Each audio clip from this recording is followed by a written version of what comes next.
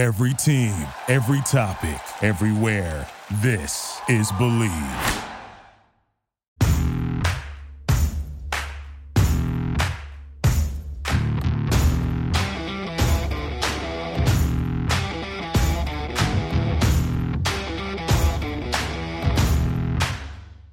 Hey, everybody. Welcome to the Inferno Podcast, episode 24.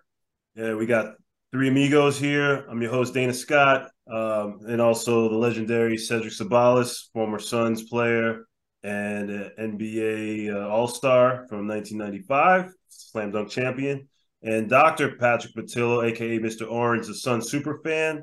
We've had a pretty great couple of weeks on this podcast, and also we've been doing this for over a year, but we want to get first things first started about the Suns. 5 of their last 6 games they've lost. It's been pretty scary to see some stuff in the clutch, especially against OKC on Sunday, and then also against the Lakers on Wednesday night, in which they dropped those games. And a lot of this been blamed on free throw disparity. Here we go again, talking about free throws and Monty's rant that he stormed off last night, brimming with anger, come to a head. But there's more than meets the eye that comes to the free throws and why the Suns are not winning games. Obviously, Kevin Durant's out. He's been out since with his pregame injury before he faced his former team, OKC, a couple of weeks ago. That game was March. Were you there at that game, Patrick? Yep. Okay, so that was on March 9th, I believe. So if I'm not getting my dates correct, but the free throw disparity last night was 46-20. And also OKC, there was a free throw disparity on Sunday. Shai Gilgeous Alexander had 19 free throws alone. Suns didn't have up to that many. DeAndre Ayton's been missing too with his groin injury that he suffered against the Orlando Magic last Saturday. So there's a lot going on that you can blame. But is it really tired to hear about free throws, or is it a valid point still going into the next game against Philadelphia on Saturday? Well, great job by Coach Monty Williams to try to change the narrative of the league and the officials going into. But I think he knows, and we see it too. It's the non-presence, one of Ayton and KD. But you remember, getting KD, you gave up Mikal and Cam, which are 2 great defenders who play great defense without fouling. And I think that's the disparity that's going on now. The defense that the Suns are displaying now are people are getting by them, and what are they doing when they get by them? They put their hands on them. They coming up with those fouls that Cam and Mikal wouldn't do, and also aiding, and also KD wouldn't do because of their height and their defensive intensity. So they're making a push, Pat, to try to put themselves in a position to get some more calls and get less calls. But, it really boils down to the squad that they're playing out there, the 5. They're not really moving their feet, but they're using their hands a lot. Yeah, Seth hit it on the head.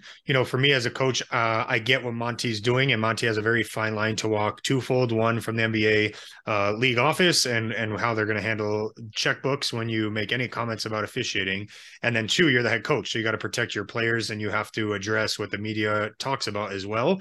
For me internally, I would be talking about us needing to be more aggressive. So it's about the makeup and who you have. Obviously, when they're playing AD and we don't have a lot of bigs to compete against that, there's going to be likely more reaching and more physical play that results in foul calls and them getting to the line more than you. And then us on the offensive end, we need to make sure we're aggressive and we're attacking and drawing the fouls on the contact. And outside of Booker, I don't think we do a great job of that.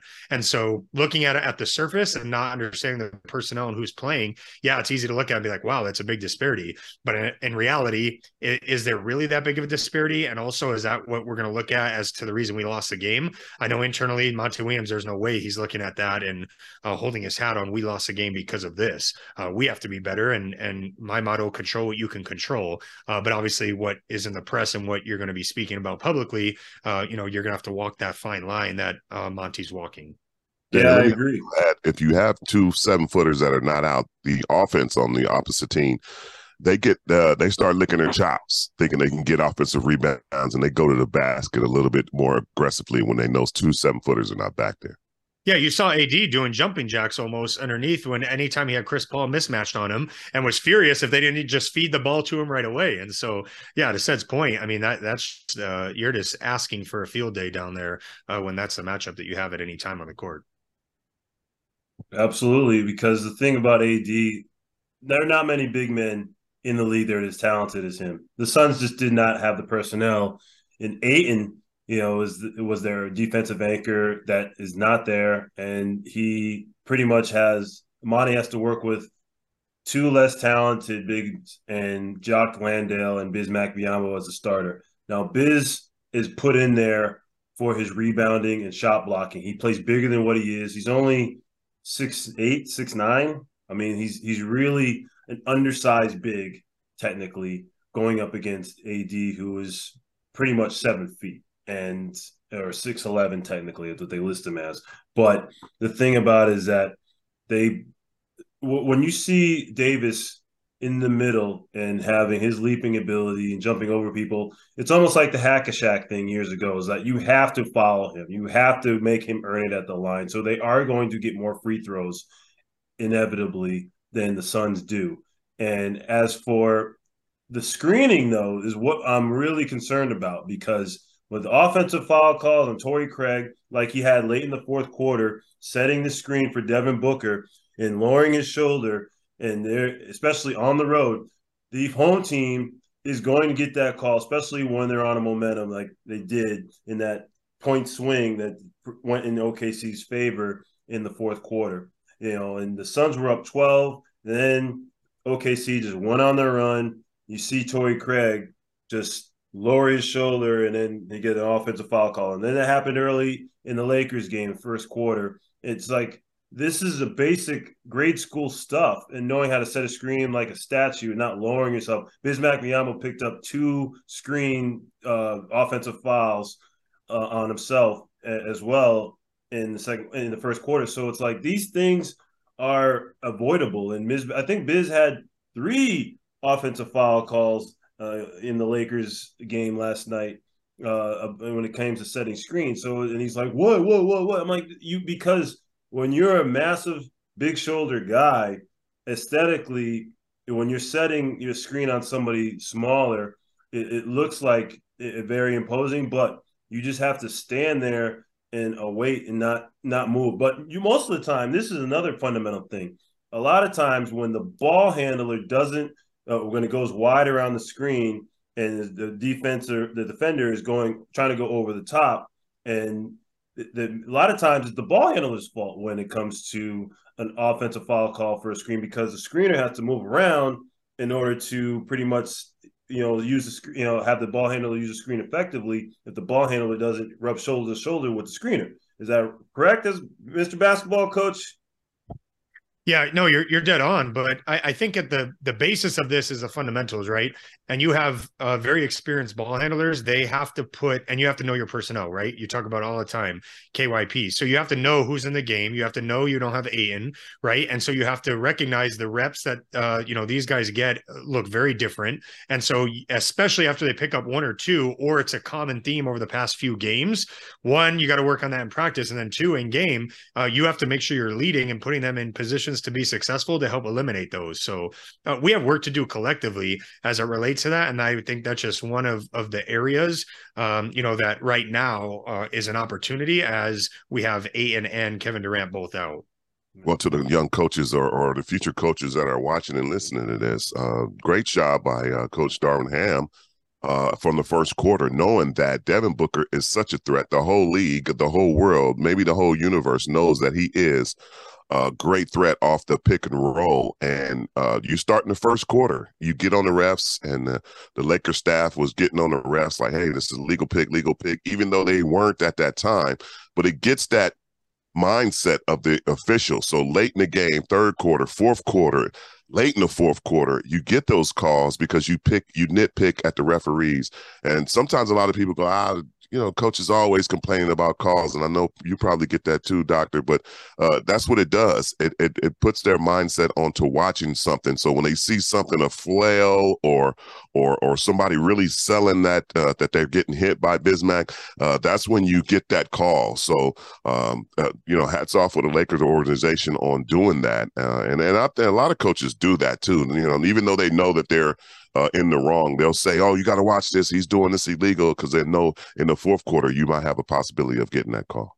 Right, and Austin Reeves was another one who got to the line a lot last night, and so I really commend him for knowing how to do it. He reminds me of the guy that's just he can get inside a defender's head because he doesn't look like he's a very unassuming guy, in his look, but he's just a smart player. LeBron James said he's one of the smartest players he's ever played with. This is a high praise, and I think with Austin Reeves knows how to get around guys with his timing, and he knows how to use his body to draw contact and make those moves where he can get a defender up. And basically, he's not the most athletic guy, but he compensates for that with his intelligence enough to get to the line and up. And I know that with the scouting report, they should have saw that because Austin Reeves had 35 points in the previous night before the Suns played him.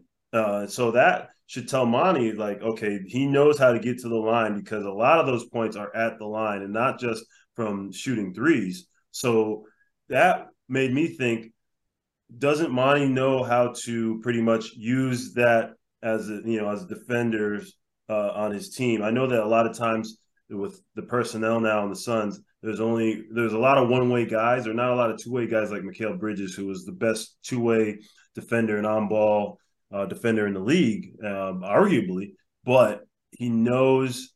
But there's not a lot of guys, and Martin's trying to figure out these different rotations. Like, who are the guys that are going to be able to, how I'm optimizing on one end of the floor and the other end, and how do I balance that? And so we see him struggling. Amani played 13 guys in the OKC game, a lot of guys. And last night, you're trying to shrink that rotation, but you had Biombo and also Jack Landale in foul trouble early. And so how do you use basically inevitably a small ball lineup against a team that's bigger than the Lakers? And that's where they got caught with the fouls too last night. It's just trying to inevitably go small because their bigs are in foul trouble and they're basically getting out rebounded and blown past by a bigger Lakers team.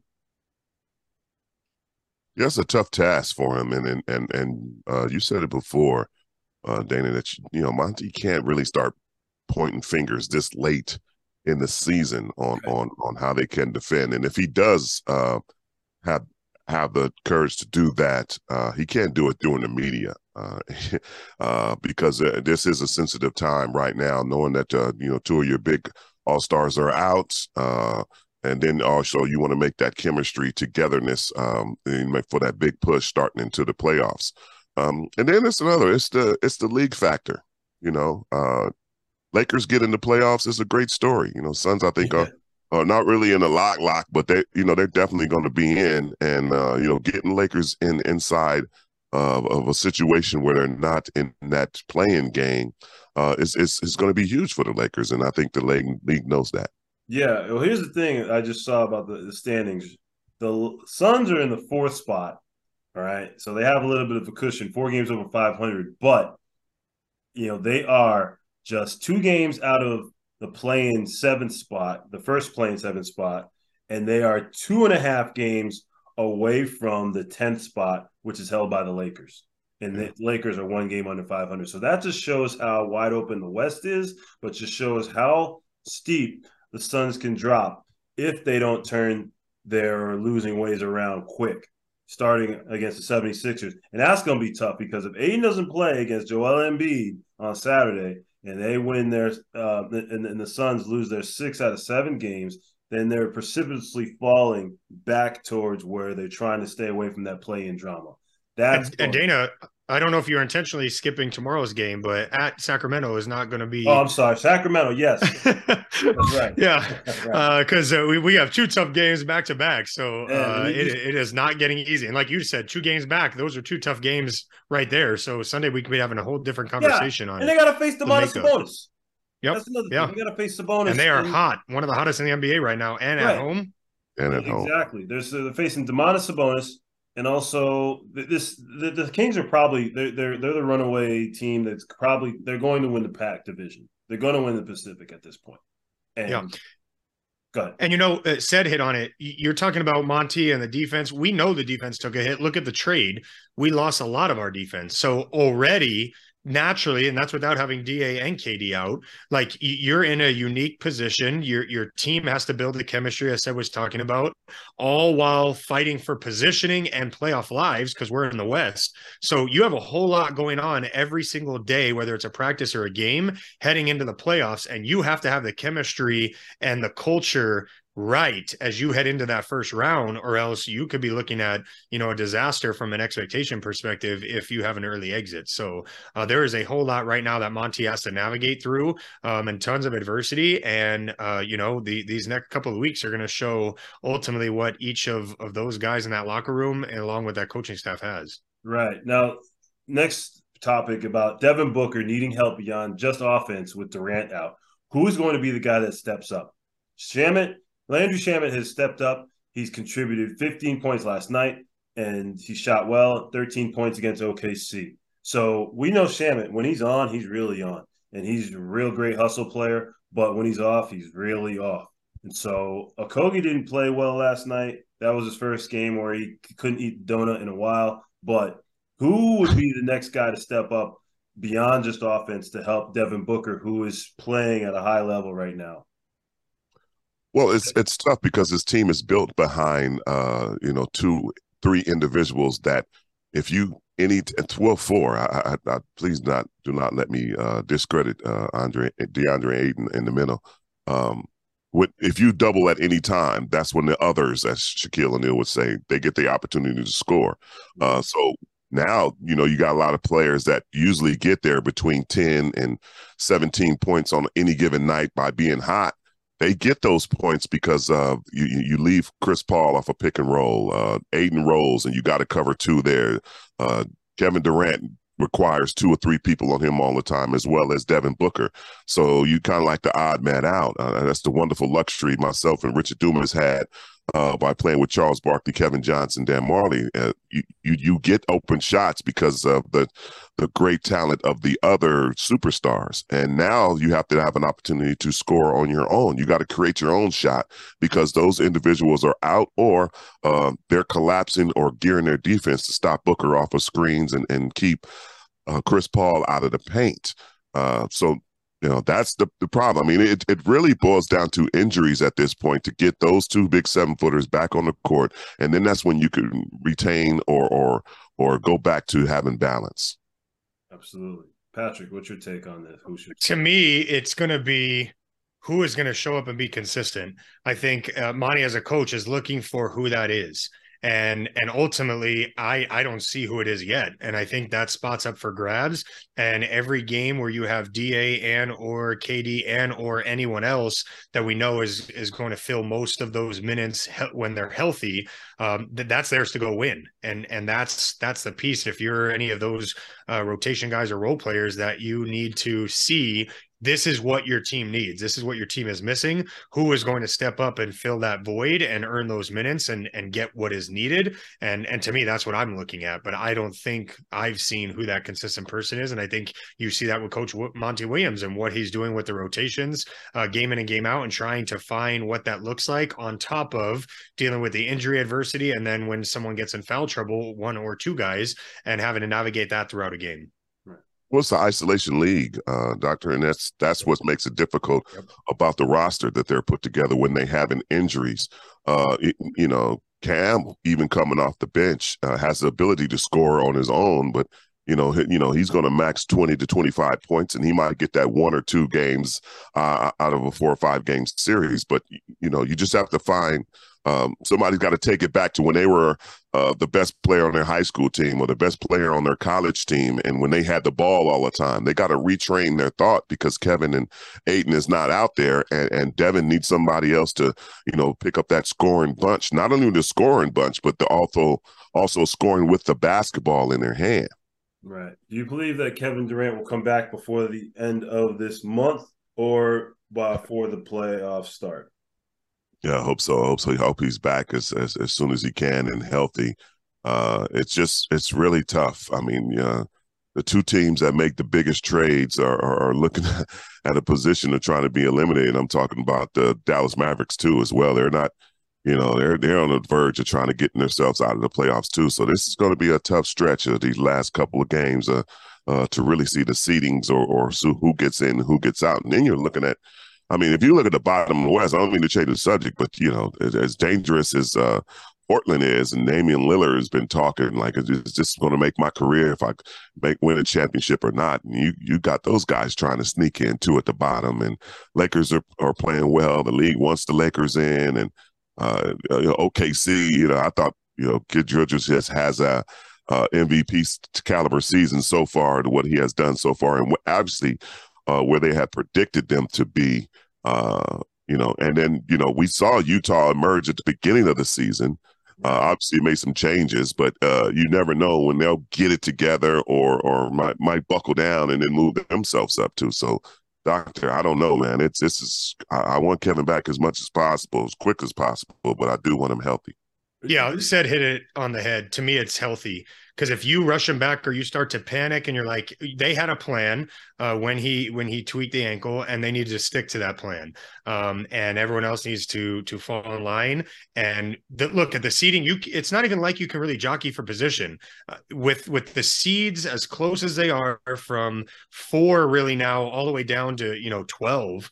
And 12 obviously doesn't even make it. You can't even work and worry about where should you want to match up against who, because every day that can change. And so you have to focus on getting 100% healthy, not rushing it back. Because if you do, and then something else tweaks it, and then there's an issue come playoff time, that's not what you're building for. And so do I hope it's sooner than later? I don't think anybody that's a Suns fan doesn't. But to me, I would be erring on the side of listening to the training staff and the doctors. And when he is fully cleared, that is when he takes the court, and no sooner.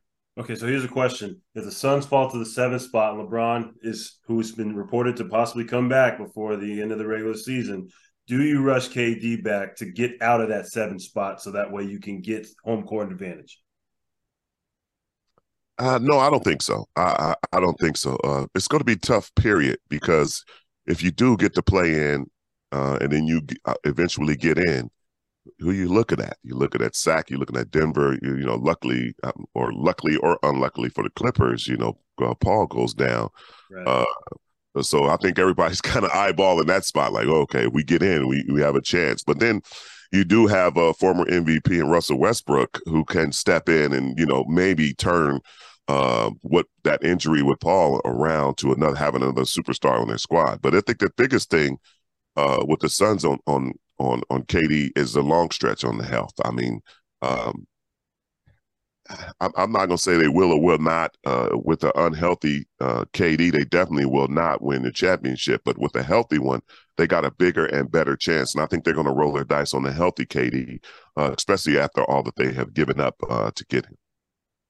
Yeah, I agree. I don't think you're worrying about that. And to me, I'll get heat about it. And I know LeBron is great, but they play better team basketball when LeBron is not there. So I knew last night would be tough, going against them than having a healthy LeBron playing. So, yeah, to me, you stick to the plan, execute, win the games you can win.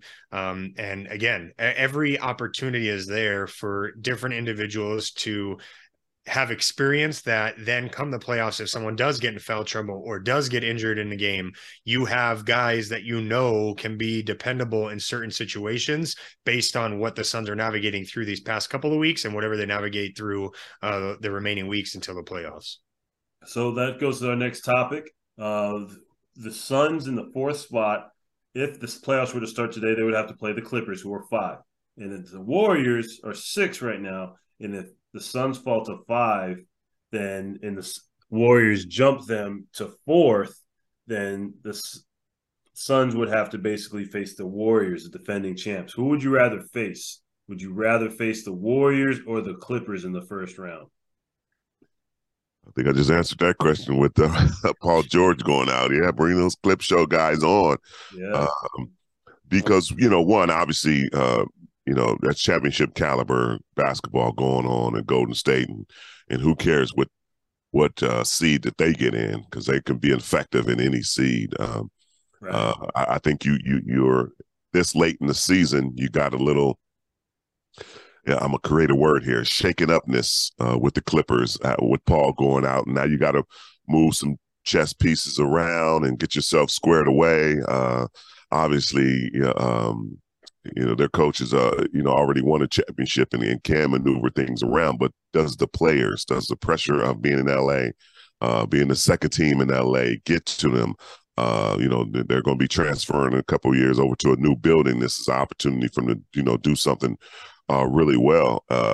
And then you got to deal with a healthy KD. If healthy KD comes back without the defensive presence of Paul George. Like I said before, Russell, former MVP, but when it comes to guarding KD, you definitely need a Paul George to try to, tag team with him and Kawhi, trying to stop somebody as dangerous as him and also as dangerous as Devin Booker. Right. Yeah, there's no debate. Clippers for sure. I think I would love in a perfect world to make it to the conference finals and have the Warriors there, as could have been last year. And one, that's exciting basketball. Two, I think it's a stronger opponent. And so, yeah, absolutely, Clippers first round would be a amazing matchup. Yeah, I feel like I'd rather take the Warriors because if you can beat the Warriors and you get home court advantage, the Warriors are not a good road team, and you get them out of the way first. It's almost like you get the hard stuff out of the way first, and then you create an easier path. Not to say it's easy, because it doesn't get easier when you are in the playoffs, and you know this all too well, said, from being in playoff games with teams. But when you get to that second round, it seems like with the Suns, what helped them get to the finals was when they cruised against the Nuggets in that semifinal in 2021, and they swept them. And Monty said they earned it. They had a week off. They got to recuperate. And then they faced the Clippers in the finals and beat them in 6. And then they got to basically, with that extra juice, they were able to go 2-0 above the Bucks. Is there some validity to that or no? Yeah, definitely. And I think the biggest word you used there was the juice. And if you do have a matchup with the Golden State Warriors, Kevin Durant has yet to play inside of Chase Arena since he won a championship. Right. So that juice that you're talking about could go, towards the Golden State Warriors, especially at home. And we're not totally dominant. When I say we, I mean the Phoenix Suns are not totally dominant at the Footprint Center at this point right now. So it is an opportunity for Golden State, who I think the reason their road woes are happening is they're still having backlash from the Poole Draymond fight in the beginning of the season. Because as a former player, let me tell you, we get our camaraderie, we get our chemistry, not at home, because we're all separated when we're at home. We get our chemistry when we're on the road, when we're on the bus, we're on the plane. We're goofing around in foreign places. We know it's us against the world, and not having that, and having that separation of Team Poole, Team Draymond, as much as you can in the media now. You really don't want to chastise your career or your team, and they probably handled it internally. But I think individual-wise, that's when they haven't come together on the road. It's because of that one situation, because you kind of separate. I've won championships with this guy, but the younger guys are like, that was some bull, Bill Don Honky, as Shannon Sharp would say. Yeah. That went on, and they kind of side eye, and they kind of separated. So it's a good thing that they have home games, but trust me, when it comes to chemistry and the way you play together as a team on the road is where you make your bucks. I never thought of that, but it makes sense, because when you don't have equilibrium and you have basically factions within the team, and it's fractured, then you basically don't have that idea of like us collectively Yeah. against them. Yeah. And you're not around Draymond as much when you're at home. You know, Right. he goes to his house, he goes and handles his business. You're not around him, you're around your family. When you're on the road, he crosses your path. He's loud, he's on the bus loud, he's on the plane loud, he's in the locker room loud. And if you just you really have some disagreement with what he did, you kind of get sick of that guy. You know what I'm saying? You kind Yeah, yeah. of that's what's going on the road. That's interesting because I remember when Kevin Durant explained why he signed with the Warriors away from OKC as a free agent in 2016. He said in that Sports Illustrated article that when he sat down with them at a house, the Warriors, he said that he felt that their hands were all held together, even though they were all sitting in their own individual chairs without holding hands. Yeah. And that's the sense of camaraderie that the Warriors had. And that's why they were able to cruise to those 2 extra titles with him in 2017 and 2018. And he also stated that he didn't stay, but he did stay. Draymond was one of the reasons he left. I mean, just a nagging person. Like, if I'm supposed to be one of the top 5 players in the world, why is this guy always on me for, great reasons to win the championship? But we could win this championship without you in the back of my ear all the time, just nitpicking. Yeah, we saw that notorious huddle. When Draymond said, "If you don't like it, you can leave." And he called them, he called them the B word. So, that, and you saw how that basically just made them go their own way, even though they made the finals and they ended up losing to Toronto. So, Yeah, Dana, I think to your question too, or you saying you'd rather the Warriors now. If this were 2 seasons ago, I would agree with you because we're not in the same position. We're not clicking on the court the way that we were then, and so yeah, to go in and face a tough opponent right away. KD has not got to mesh with this group yet. That chemistry and camaraderie isn't there yet. So we need that to build and need a not as challenging opponent where that needs to be clicking on all cylinders coming into the first round, where 2 seasons ago we were clicking. So we could and did, obviously we being the Suns, execute and perform well against that. But right now, I don't think we're in a position that would be as successful for our group going into the first round as it would have been 2 seasons ago. It brings me to another point. I've been watching The Last Dance lately because my wife has been really, really trying to figure out this beef between Scottie Pippen and Jordan. And I know, but but at the same time is what struck me last night was I think it was episode 7 when Jordan came back, and not to say that KD's out of shape like Jordan was coming from baseball, but to put him in the mix. Jordan was good in those first couple games, but when it came to the playoffs, it seemed like Jordan's, adding him to the mix, he wasn't in game shape for the playoffs, and that's why they lost to the Magic. And he came back in March around this time in 1995, and I remember that well. And so the first couple games he cruised, but then after a while, you could see Jordan kind of teeter off and he wasn't really the same MJ. But it took him that next summer into 1995-96 season to get to that 72-10 season where they became, at the time, the greatest regular season record ever. And Jordan and all those guys clicked on all cylinders. Nobody could beat them. So I wonder if this Suns team is at that same point where they have guys who've been together for so many years, and then you got somebody who's just kind of this alpha thrown in the mix late in the regular season, and then they got to figure out how to incorporate him and basically have a top dog when everybody pretty much had their chemistry already on top, and they have to make room for him. So I wonder if that's where the Suns are going to be in the playoffs. Well, that's a tough comparison to throw out there, Dana, because where do you equal Dennis Rodman in this equation? And that too. The year before, where do you put Scottie Pippen in this? It's really tough because I was there at the Space Jam Dome and watched Jordan train that summer, and he just had to get his body right.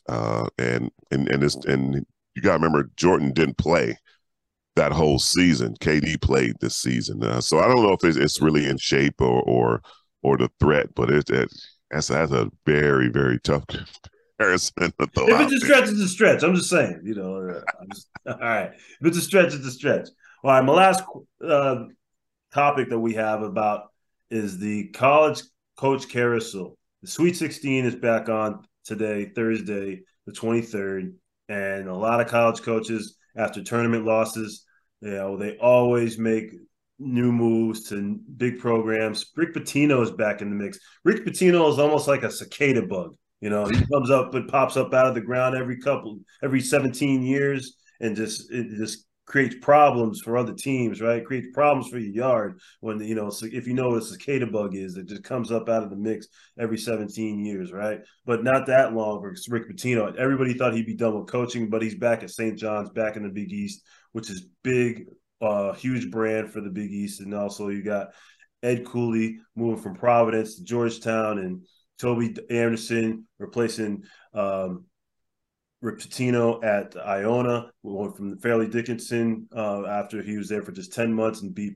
top-ranked Purdue. Big upset last weekend. Then you got the Penn State coach going to Notre Dame to replace Mike Brey. Mike Brey's going to South Florida. And then you got all these moving parts going on right now. A lot of stuff. So what's your take about college coaches? And I'm wondering about you, Patrick, if you are at your alma mater, just like Ed Cooley was, right? His hometown, leaving his hometown. If you had a great opportunity to go to another school, would you stay put to continue building what you were doing? Or what would be the idea going through your mind if you got a greater opportunity like these coaches did?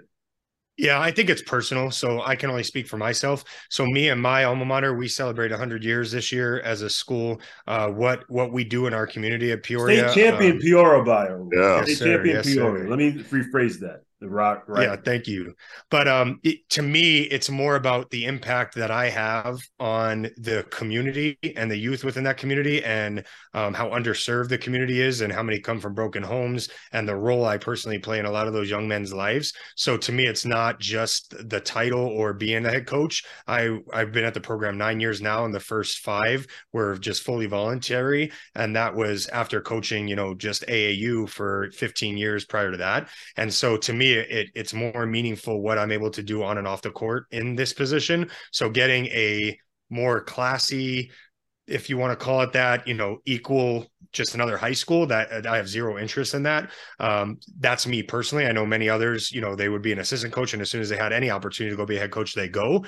But that's not what it's about for me, and that's not what's important to me. So I think each of these coaches have what that is for them in their personal life along with their professional life. And obviously we're speaking, millions of dollars for a lot of these guys. So a lot different from me making, $3,000 over a course of a whole year to coach basketball. I'm not doing it for the money. And so that's where I would be coming from. But again, I think it's individual to each of these coaches. Yeah. What's your Great answer. Great answer. And I think the opportunity does go personal. Also, big shout out to Boston Celtics assistant coach Damon Stoudemire. Mighty Georgia Mouse. Tech job. Yes, going to Georgia Tech. Huge. Yes, loved Damon Stoudemire, man. Growing up, of course, I practiced a lefty jump shot because of him. Willis Reed, rest in peace, who I grew up, as a Knicks fan, and that got me choked up the other day seeing that highlight of him coming out. Also, Felton Spencer.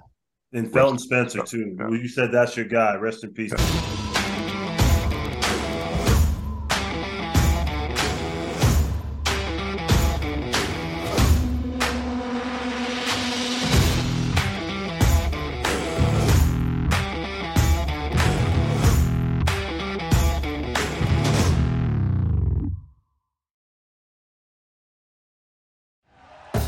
Thank you for listening to Believe. You can show support to your host by subscribing to the show and giving us a 5-star rating on your preferred platform. Check us out at Believe.com and search for BLEAV on YouTube.